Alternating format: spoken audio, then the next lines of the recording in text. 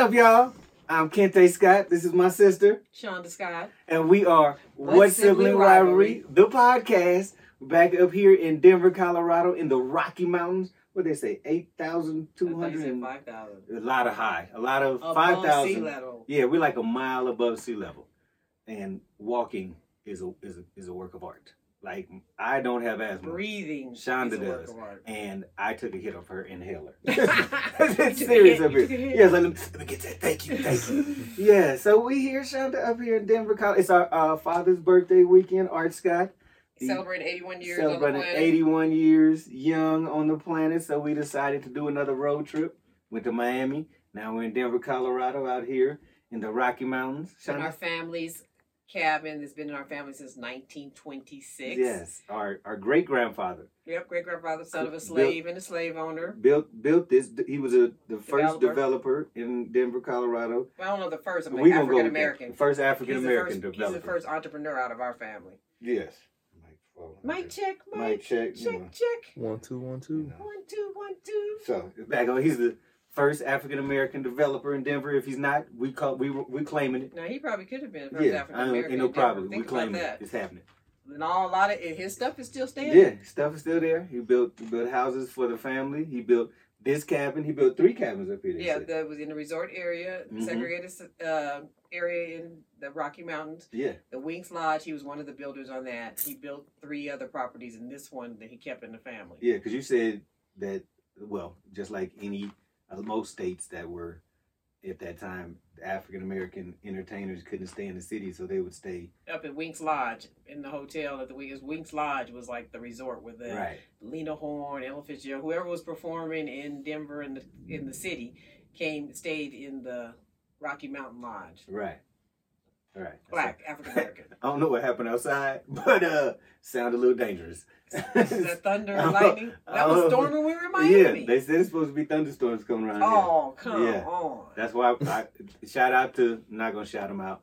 It's not Northwest, but that other airline that almost made me miss the whole weekend. Because of the weather? Yeah, they said it was supposed to be thunderstorms out here, and I got out here and it was perfectly blue skies. Oh, yeah, I didn't have a problem coming from Oakland. That's that LA stuff. It's the same California. You know, trying to act like it's clearly different. Not. Although I love LA. Yeah, getting you down to LA, you know, acting like that. Okay, so we got 5-6 generations that come to the lodge. All the time. Tell us my son your favorite. And my dad. Yeah. Rode up here on the train. Yeah, Austin brought back the tradition of riding the train. No, it wasn't a tradition. No, we did tradition. One trip. Yeah, their tradition. Austin and Daddy have been doing it since Austin was 17 months, and he's 22 years old now. Yeah. We did one trip. Yeah, it was too late. We were done. Like, you can't go from the cozy car van to the train. You can't go from cozy car van airlines, deuce and a quarter, walking 4 days, train. However long it takes on a train. It says like 22 hours, days. but it seemed like it was forever. Stopping every 5 minutes. Yeah. But Austin and Daddy love it, so that's their bonding thing. They hang out. And this is like when we took the train. The way going up, we took a sleeper car. Right. So that was fine. We had our car. They had their car. We were kicking it. We had our car. We're like, we got a suite on the train. And then on the way back, Daddy tried to get economical on the way back and be like, we got regular seats on the way back. Oh, don't drop that bomb on us. Yeah. And that was another different story. 22 hours. Oh my God! In a train, and they like Greyhound seats back then. They weren't comfortable. Just the seats. It was all the chaos. You didn't get the layout. You didn't get to sleep. You sleeping. Somebody's looking at you because they right next to people. It was That was a wrap for us after that. Yeah, I was like, we never pulled that with Austin, so that's why they can still always travel. So Yeah. Austin he learned from us. Oh, they're not gonna roll without the sleeper car. Yeah. So and Daddy, you know, he's a proponent of the train. Like he'd take the train from Oakland to LA, and be excited. And I did it one time, and that train takes forever. Right. 12 hours. 12 hours on the train, and you are stuck. That's funny. You don't even get to. You don't get to get out. They also have a whole plan. They look at the menu. They go on the track. This year they sang "Happy Birthday" to him on the train. Oh yeah. Oh, he's just loving the train ride, and you're just looking at nothing for hours. At least when you do the coast of California, at some point you see the water. At some point, it's a pretty ride. You're like, oh, that all makes the trip worth it. Oh no, because it's only at the beginning and the end. Yeah, but I mean, because for me, it made it worth it. At least I see water. On the trip to Denver, you just see land and hills and mountains and valleys. The trip to Oakland from LA, it's like 5 hours. We're in Central California going 10 miles an hour, and it looks like Nebraska. Like I was like, wait, where are we? And they're like, we're gonna be stopped here for 10 minutes in the middle of nowhere, just looking outside. I was like, Pops, what do you do? You should just go up there and talk to people. No, I don't want to. Well, thank God for Austin, because Daddy and Austin, they have the ball. They have the train trip from. They should have had the cameras on the train traveling with them, because they had a good time. Right. I wish we were there just rolling. Next time we have to go with them just to roll the adventure, because it's a travel adventure, and then the grandpa grandson dynamics. By then we'll have an intern to do that. We'll meet them in Denver. I'm still just flying. Keep rolling. Yeah, keep that's rolling. your job. What? Tell us. What is your? We'll start with the Denver trips. What was your favorite or fondest Denver trip memory? I don't know. We came to Denver every single year. Yeah. For our family trips, because Daddy, out of all the 6 siblings, is the only one that moved outside of Denver. Yeah. Because he moved to Oakland with Mommy, because she was a Navy officer and she was serving in at Oakland. Yeah. So we always had to come back to Denver over this summer. Yeah. So all the time we were growing up, Denver was like, okay, we're going to Denver. Now we're leaving Oakland. 50% African American. Yeah. We go to Denver like 1%. And I promise you, I tell everybody, if you're black in Denver, we're family. Exactly. Everybody black in Denver was our family. Right. From the cousins, the aunties, the uncles, everybody black in Denver was our family. So I started liking Denver when I started getting when I was about a teenager in high school, and I could hang out with my older cousins who were in college, and I would hang out with them. Well, they might have been high school, and I was not in high school yet, so I'd hang out with them. So that was fun, because then I'd hang out with my big cousins. I'd go spend the night at their house. We go to picnics and events. And our cousins out here were mostly girl cousins outside of Gary I didn't think about that. Right, that's true. So mostly on my mom's side, they were mostly boys. So I got the sports and adventure that side. But on the Denver side, we had Vicky and Cindy and Kim and all them that I just were my buddies, and they would have so much fun that I got to do stuff that I normally wouldn't do in Oakland, because I would have been the older cousin there. Right. They were taking me on these adventures, so I had fun trips too. So you became my role of, you can go as long as you don't tell nobody what happened. I was always Schultz, so Schultz is the one that was like, I know nothing. I see nothing on the Hogan Hero. I never tell. Everybody knows now. You tell me a secret, it ain't.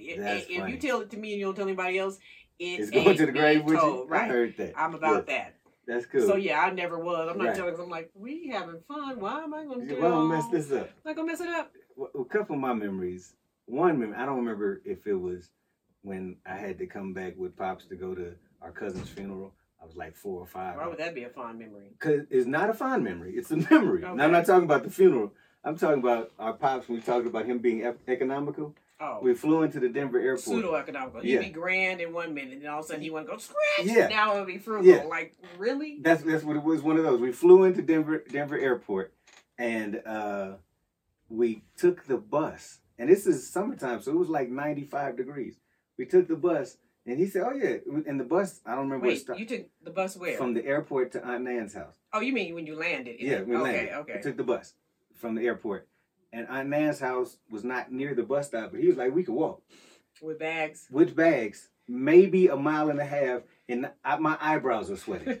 I was so mad. This is ridiculous. Well, we're almost there. We're good. I was like, this would be child torture, right? It would be CPS would have been called if somebody would have seen us walk. No, I was sweating. No, I was not spoiled. No, you didn't walk that far. That I walked with them bags. CPS being called. CPS would have been called. You wasn't there. They would have been like, you wasn't there. Your eyebrows weren't sweating. They would have been like, really? This is not a call. I would have called. That's all right. Have a limo drop me off at the house. If I'd have had a cell phone, the police would have took me to Aunt Nan's house. I wouldn't have been sweating. The police would have took you. I don't know if it was Nan's house. I wouldn't have been sweating. They're like, really, dude? You calling this? We gonna take you for a little ride. White folks are calling them for less than that. So they don't get no you're ride. Not white. So I'm just saying. But like the black man, let me get a ride to the Aunt Nan's house. That one, and then there was another time. You remember when we stayed a couple extra days at Aunt Nan's house over Christmas when moms and pops left us?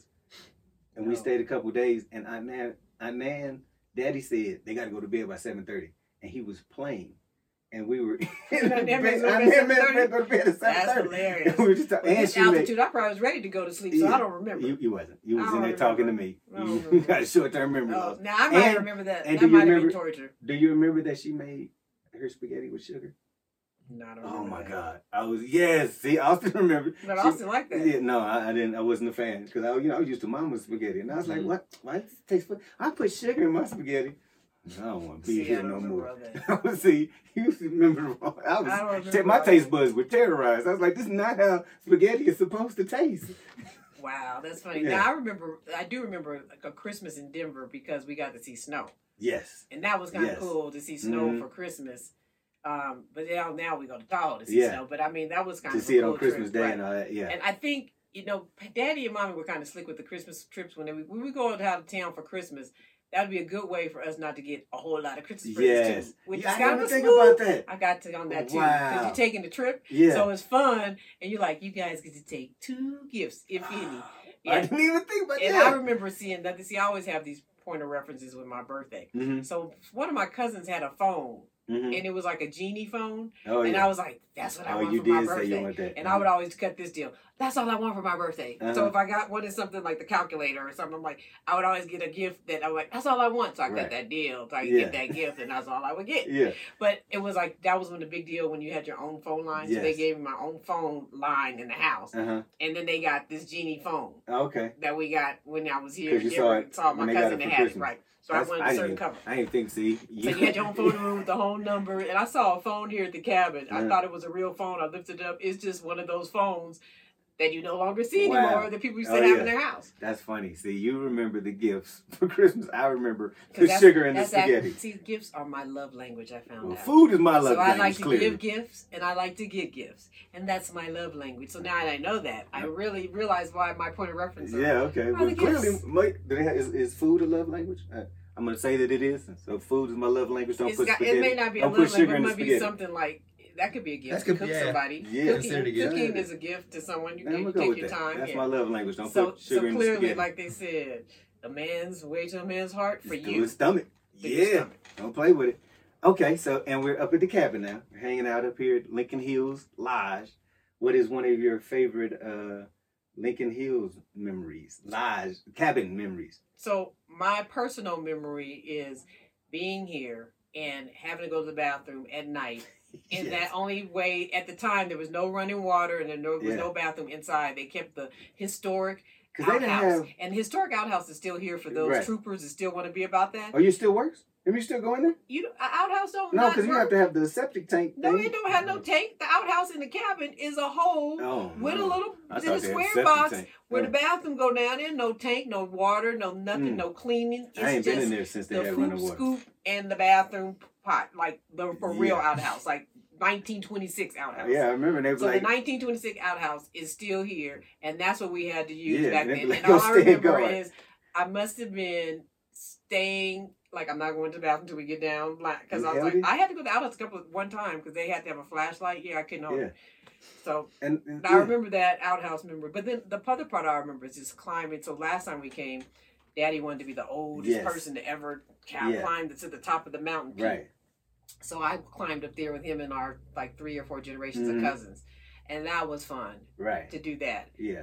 And so that always used to be the fun thing because we'd always climb the mountains and there'd be a pecking order and everybody go up and come down and all the big cousins and little cousins. Yeah. So that was his. Yeah, and I remember that was heck of fun. That last time was the last time. I got up there. Yeah, like, I'm good for a while. He can be the oldest. Yeah, he can keep it. Because they were like, Kenta, you got to come back when you're 8 up. Like, nah, he can have it. That's your rate. Some records you go in and let him have. Yeah, he can have that. I ain't trying to be the hot dog eating champion. Right. And I ain't trying to be the Lincoln Hills top of the hill champion. Some things I'll just keep as a memory. That was fun. I'll remember forever. Exactly. We got pictures. Yeah, exactly. Yeah, and I do have pictures. I remember about the cabin at night just being so dark. Like, growing up in Oakland, we had street lights. Right, be up here, in the mountains, right. Yeah, I'd be like, it is pitch dark, but you can see all the stars. But I was like, when is the light coming back? Right. And it would just be so dark. You couldn't do nothing but go to sleep. But, and this is where we found Uncle Johnny's stash of Hustler humor. Yeah. And remember, that's when we made the trip fun. Because we were like, Kente, come here. We were reading the comments. We're like, It was in this room right here. Yes. Reading the Hustler he had Hustler humors. He had Players magazines. And we would always read the comics in there because they would be hilarious. Didn't know what we were talking about. Yeah. Didn't know what they were talking about, but it would be just funny. Yeah. Look at that. Well, you would just read the comics. I also you were peeking too? Yeah. What you talking about? We were like, look what we Hustler humor was great. Between Uncle Johnny and our Aunt Venice. got turned us on to the But Husky Aunt Bernice English. literally was cool. She's Yeah, like, she'd be like, here, read Reza, this. here, read these. Yeah. Uncle Johnny didn't know we found the He didn't know we found the stash. stash. And Mom didn't even know. They're like, oh, they're in there being fun, laughing and Yeah. having fun. We're like, we're going to go back in our room and hang out some more. Right. They want to have fun. They're not fighting. Come Yeah. on, kids. What are they going to do in the cabin? Exactly. Exactly. I forgot about, yes, the stash was the stash. Hilarious. That was, yes, that would be great. They'd be like, turn the lights up. Like, no, we want to So finish now reading. Austin got to find the stash because it is no internet up here. You don't have a Yeah. cell phone coverage. You are up You here. have nothing. You're like peace, quiet. It's a wrap. Yeah, we had to make a phone call and had to stand on one leg with a hanger in his one hand and not move. Send us smoke. We send Yeah. us smoke signals. We got courier pigeons. We got courier pigeons. But I remember We had technical difficulty. Had to call Yeah, our boy. we Had to call Ram, directing us Yes. from California Yes. in the Rocky Mountains with Austin standing on one foot. Yeah, and with every wire. time he moved, it would drop. smoke Like, wait, screen. we're not finished talking about it. But we did it. Thank you, Ram. Shout out to you for answering the phone, and thank you, Austin, for being limber For being enough. ever present and all available. Yes, exactly. One the other favorite memory I had. Only thing I put with Lincoln Hills and coming up to the cabin was that was the only place they would let me go skip rocks. Like we would go down to the creek and I would just skip rocks till the cows came home. It was that was like my whole You mean thing. skip rocks by yourself? Because we skip rocks in Emeryville. when Yeah, they had but it water wasn't. there. It wasn't It like wasn't the the Colorado creek. River. Yeah, it wasn't like Colorado River. Right. And you'd think you was actually doing something because the river would be running and it'd be shooting past and you skip rocks. And it was like that was like my fondest memory. Like that's what I always connect with Lincoln Hills. I was like, I don't need to walk up the hill. When they told me they closed off the creek like 5, 6, 7 years ago because the billionaire Robert Smith. Well, it's not official close. He bought the land. Yeah. He has it, but We then put he brings fencing young people around up there, Yeah. which is probably safer. Because Yeah. we would cross that creek, and I'm like, this is not the safest way. Right. But that's when it was publicly owned. Right. When it's privately owned, you don't want any kind of Yeah, you casualties can't get happening. any litigation or lawsuits. Exactly. Right. Somebody deciding to hop a fence and they Right. don't know it's not safe. Yeah. But then he also like Austin went there for the grand opening of Mhm. his fly fishing and whatever they have there. Yeah. And so he brings young, through the Boulay, young African American, Oh, okay. young men of color to expose them to the Rocky Mountains. Right. Because clearly he knew about it Yeah. from growing up in Denver that this was a segregated Yeah. area and the African Americans would come up here and have their resorts, have their fun. But every black family in Denver wasn't experiencing that. Right. So the fact that our family did it, that's Yeah. like common to our family, but it wasn't the common Yeah, it experience wasn't to a common everybody. experience. And so now Yeah. even the young kids today, just like in California, may not have experiences going to even San Francisco and experiencing that. He's bringing them here so they can actually have those experiences and exposing them to and the it's nature. funny and the that you say that because we were exposed to so much that we both believe was normal. Like it wasn't until like we were in California, we'd go to Half Moon Bay, go to the ocean, and all that. It wasn't until I moved to LA and saw people at UCLA that had never been to the ocean. Black people that had never been to the ocean. I'm like, it's 5 miles away. Right. That's amazing. How, Yeah. That's amazing. It's And people in Oakland that never been to San Francisco, and there were people in San Yeah. Francisco who had never been to Oakland. Yeah. It's like, and that's the thing. It's like that exposure does so much to you. Mhm. That's why even going out of the country, like when we went to Haiti on that Right. trip with our family, we were Yeah. 8 or 9. That changed my mindset Yeah. about life, and it makes you have. And that's why I'm glad we had our kids travel young too, Right. because it gives you a different It's a global appreciation. view. Right, Yeah. of the world. It's like you take things for granted. You see Right. these people. We went to Fiji and Austin was young, and Mhm. he said, "Oh, they're playing soccer with milk cartons, and they're the happiest people Right. on the planet." Yeah. It's You like make it do gives you a what you have. perspective. You're like, "Oh, my internet's not working. I don't have access to Yeah. Wi-Fi," and you complain. And it's Yeah. like, really? Yeah. Like they don't have access to in Ghana to running water in Right. some places. Some people And don't there's have access to families shoes. just having a nice time, Yeah. just walking around. Yeah. It puts your whole mindset in perspective. Yeah. So even with the children traveling from Oakland and San Francisco, they could just see Yeah. over there they're just like me. So Right. there's no reason to be fighting and having fits. Like we Yeah. are all the same, going through the same thing. But you got to be exposed, or you just think like the Ant movie. Yeah. That little bitty world mound that's is your going on mound. is Yeah. all you got to think Exactly. about, and you can't even see hope and future and see Yeah. more Yeah. to That life. was funny to me. And like you said, we would come up here all the time. Like I didn't know this was a resort until 2000, 2002 when we came back up, and I was like, well, it was our cabin. Well, when we were growing up, I never knew that either. It's like the history, as people start telling the history, you find that out. Yeah. Because you didn't even realize back then that Denver was necessarily segregated. Yes, like, exactly. You knew in South, mommies growing up in Texas, they were segregated South. Yeah. They knew. All their things were segregated, and they knew. But in Denver, it wasn't that blatant it wasn't that obvious. It's like there wasn't just no signs, colors allowed, white only. There's no signs, but it was subtly was segregated. It was subtle. It was subtly and not so subtly. Right. Like even when we went to Virginia Beach, and I think I was like 17, 18 years old to go visit and go to the Virginia Beach party. And I remember the one thing I took from there was we were about to go into a restaurant just to use the bathroom, and they were like, "We can't go in there." And they were like, I was like, why? They were like, only white folks going. This was the 90s. I'm like, it's the 90s. We can't go in. He was like, well, you can go in there. Wow. I'm not going there with you. I was like, y'all still have that out here? So it's funny because our normal was not so normal in terms of what we were allowed to do and what we were exposed to. Well, I mean, it's not even not too far off from. So Austin loves going to Castro Valley and those areas to eat. Yeah. And I remember those areas were very not that we couldn't go, but it was like you didn't know what happened. Yeah. It was like not where it was too cool for African Americans to go. So I still had that same mindset when I'm like, you still got to keep an eye out there in Castro. Oh, see, well, that's what I'm saying. Yeah. Like, I'm glad you know that because as a child, you just thought, well, no, you can still go. No, because Castro Valley, Walnut Creek, even San Leandro. Well, San Leandro changed a whole lot. They changed a whole lot. San Leandro was original call the police on the black man sitting when my dad was waiting for my swim team. I was in the car. So you and dad were in the car waiting for me to come back from swim practice with my friends who lived in San Leandro. Yes. Mind you, we lived in Oakland Hills. They called literally the police, 3 minutes away. And the father of the father was an Oakland PD. Yes. That was the white father of the San Leandro. He called the police on dad. He's sitting out in front of the house. Black man with son. Yeah, and it's two black guys sitting on the front of my house. It was an earthquake, and it shook. Everybody came out. I remember looking. And that was the reason why? Yeah, that's why everybody came out. Y'all was blowing up the neighborhood? Yeah, blowing up the neighborhood, and just to go sit there and watch. And they came out, and I remember them talking to Daddy outside the car, and I'm still sitting in the car, and they talking to Daddy like he's not going to come home. And I'm sitting up there like, what am I going to do? And we roll up coming from swim practice. But it was the mama because the father was came still out. In the house. No, the father came out.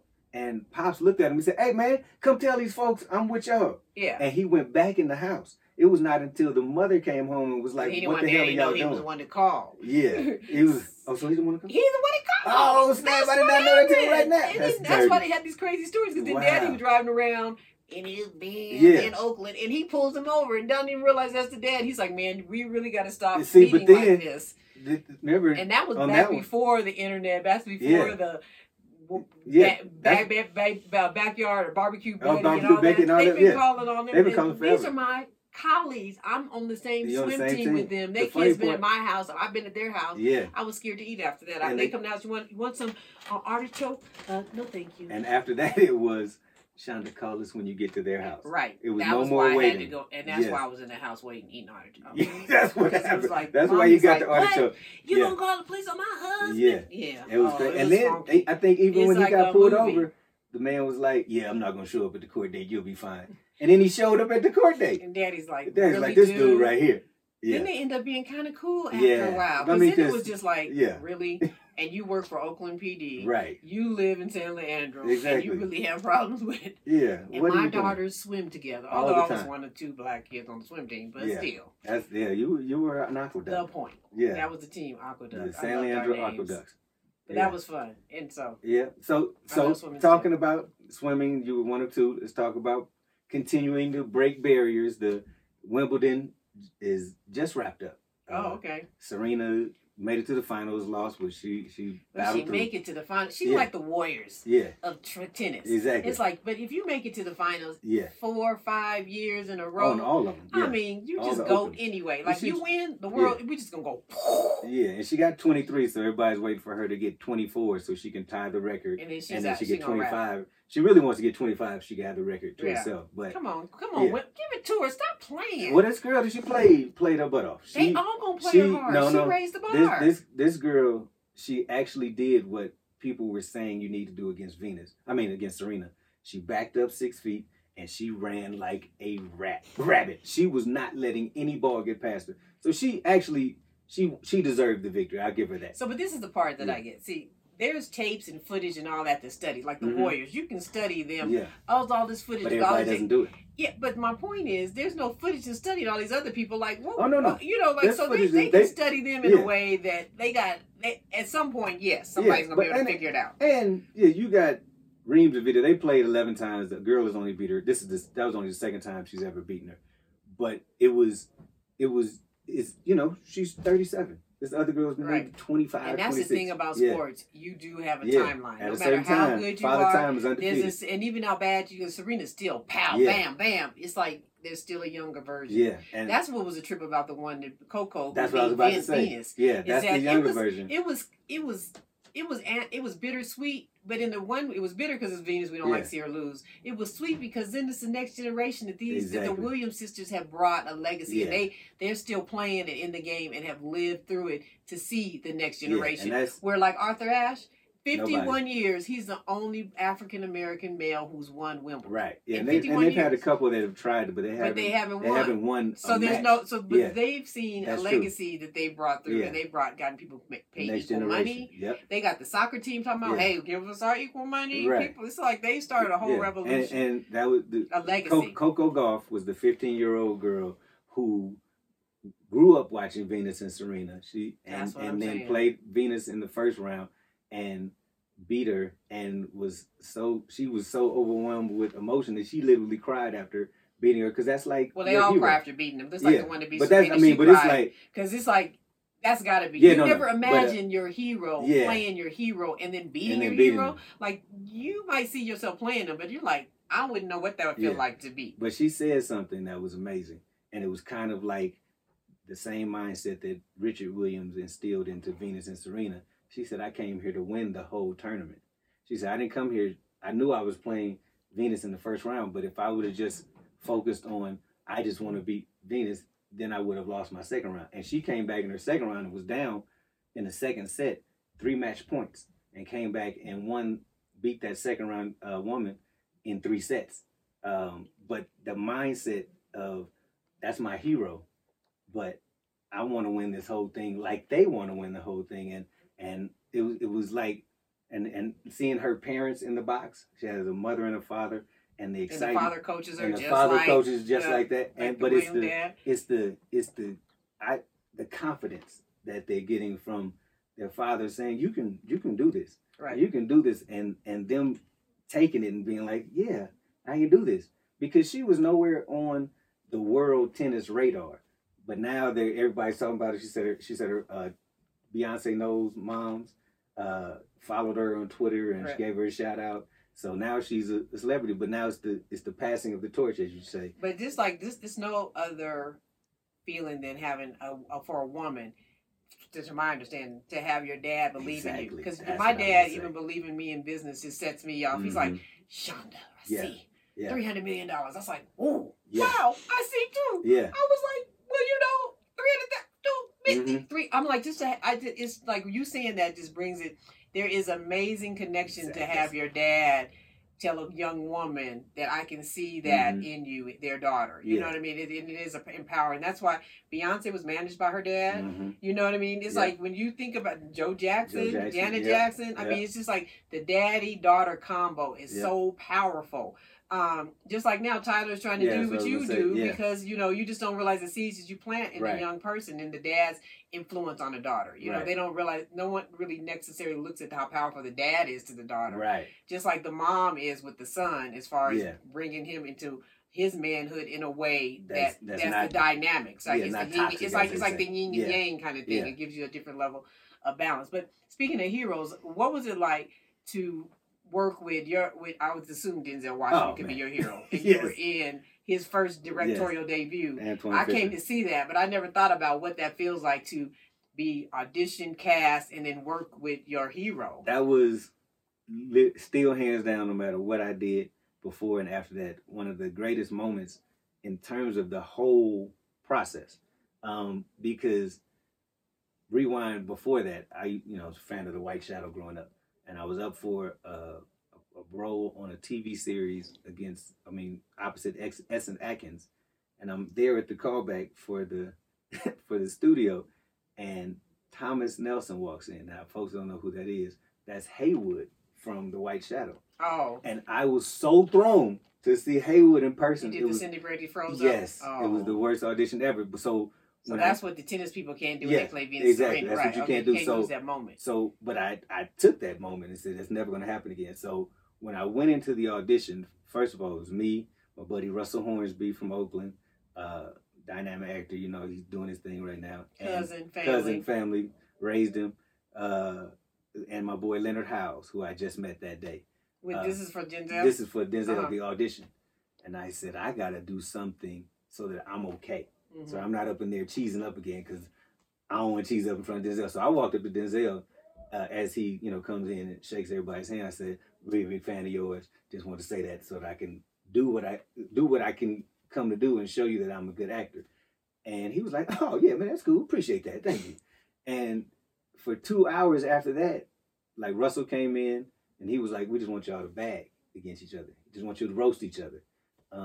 So I had... And that ended up being the fight scene in the movie. Yeah, that ended up being the lead scene. Right. Yeah, that ended up being the lead scene because we didn't have...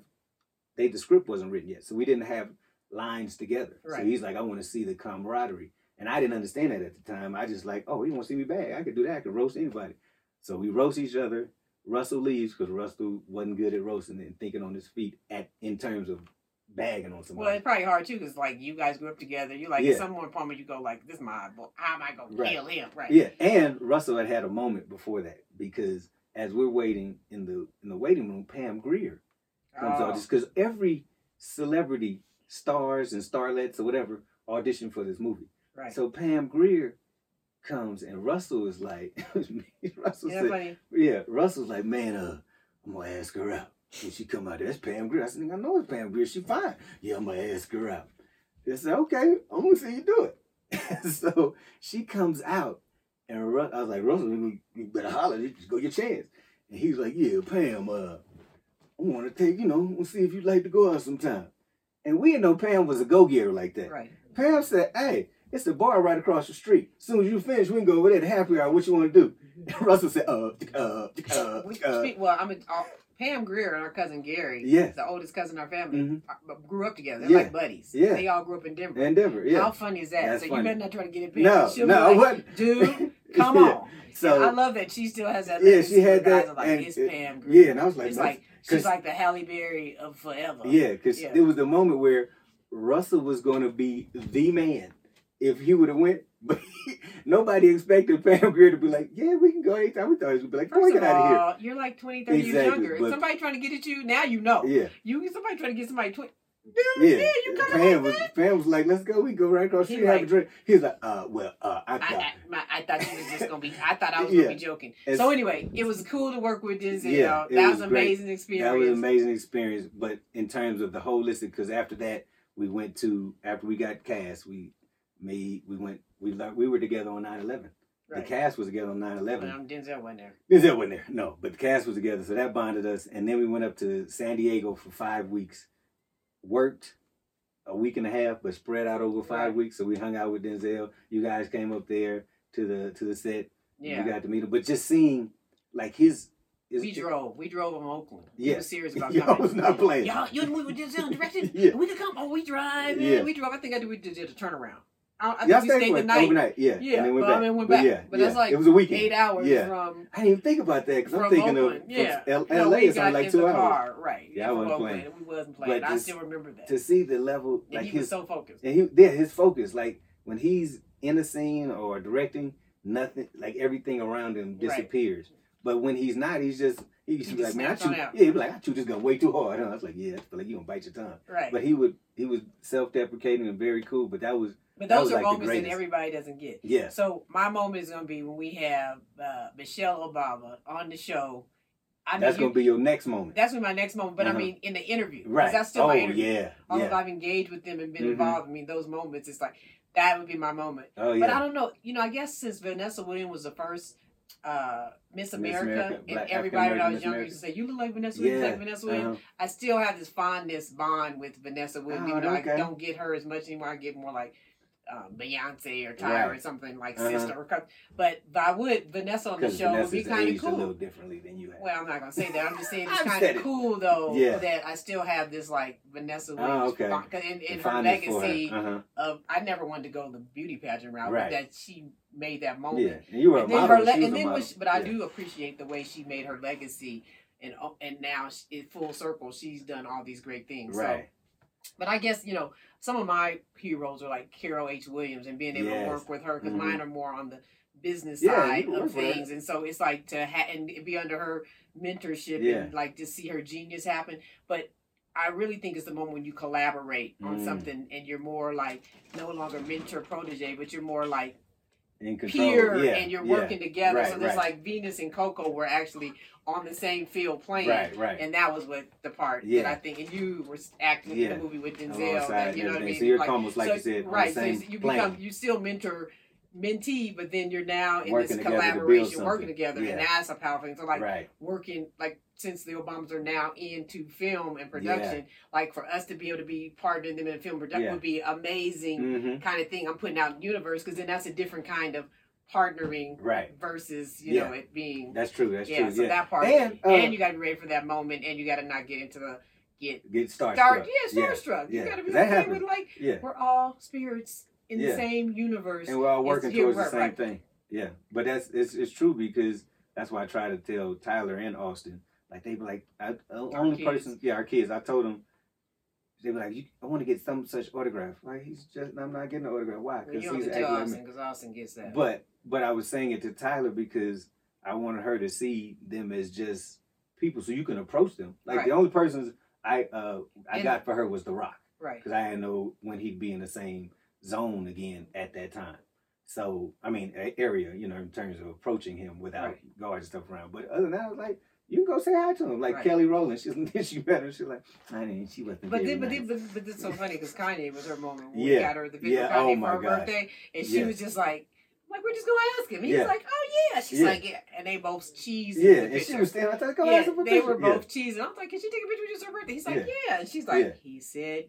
Like you gotta grab these moments. He smiled. And he smiled. And that was such a big deal. I never knew how big of a deal that was. Yeah. So anyway, we're at the cabin. We're at the cabin. We are wrapping up another episode. But before we do, if you heard the theme song at the beginning of our What Sibling Rivalry podcast, that comes from our sitcom that we wrote. We filmed the trailer. We have strong people in Hollywood interested in it. But that song was written by Academy Award nominee and our good friend and cousin and family, Tara Stinson. We have to give her a shout out, and I love it. Yeah. And they just hear a snippet of it, but I just love the beat, and it all goes in it. And when sitcom picked up and launched, they'll hear the whole version. So we're just giving you teasers, so you plant seeds, so you'll hear it, and that'll be in your mind, and it's subliminal, and so it all Obama's connects. Like Shonda said, y'all in movies and films. We got movies and films. They're on podcast, and you could be on the podcast with her right here. Not on this. They're on our podcast. We're on their podcast. Exactly. It's a collaboration. Bond, there you go. It's all about love and family. It's all about love. So thank y'all, Austin. Thank you for being behind the camera, putting in your 2 cents all the time. Appreciate you. Let them know where they can find you on the social media. Find me on Instagram at Austin Carrington Scott and Twitter at PB Scotty, IE, not a Y. All right, Shonda, let them know where they can find you. And on Instagram, I'm Shonda Scott 360 worldwide. And on Twitter, I'm Shonda Scott 360. The whole completion. Okay, all right. You don't have to put the whole completion in there, do you? No, but 360. 360. And I'm on everything, Kentagious on everything, KenteGious on everything. Kente Scott in Google. I will be the only one to come up. Follow our podcast on What Sibling Rivalry on Instagram, on Facebook fan page, Twitter, and subscribe. To our Apple iTunes. Subscribe. Leave a review. On our next show, we will promise to read one of the reviews. Right. Give some shout outs. We got to read reviews. Yes, we're going to read them. We've been getting some good ones. We've been getting some good ones. We appreciate y'all. And stars. We need all that. And if you want to leave your real name in a review, we're not going to say nothing about it. So we can give you a real name and shout out. Like the shout out. Okay, we're not going to don't do your real name. We're going to do the shout out with your what is it? Your whatever Instagram label, whatever your podcast name is. So we appreciate that. Your username, that's what I was going for. We appreciate you checking in. We're about to check out from Lincoln Hills and walk down these 5,000. No, we're not. We're going to take the car down the hill because I'm not running nowhere. I'm not even going to walk out of here. So it's all about love. I was about to answer that. It's all about love, and that's a wrap.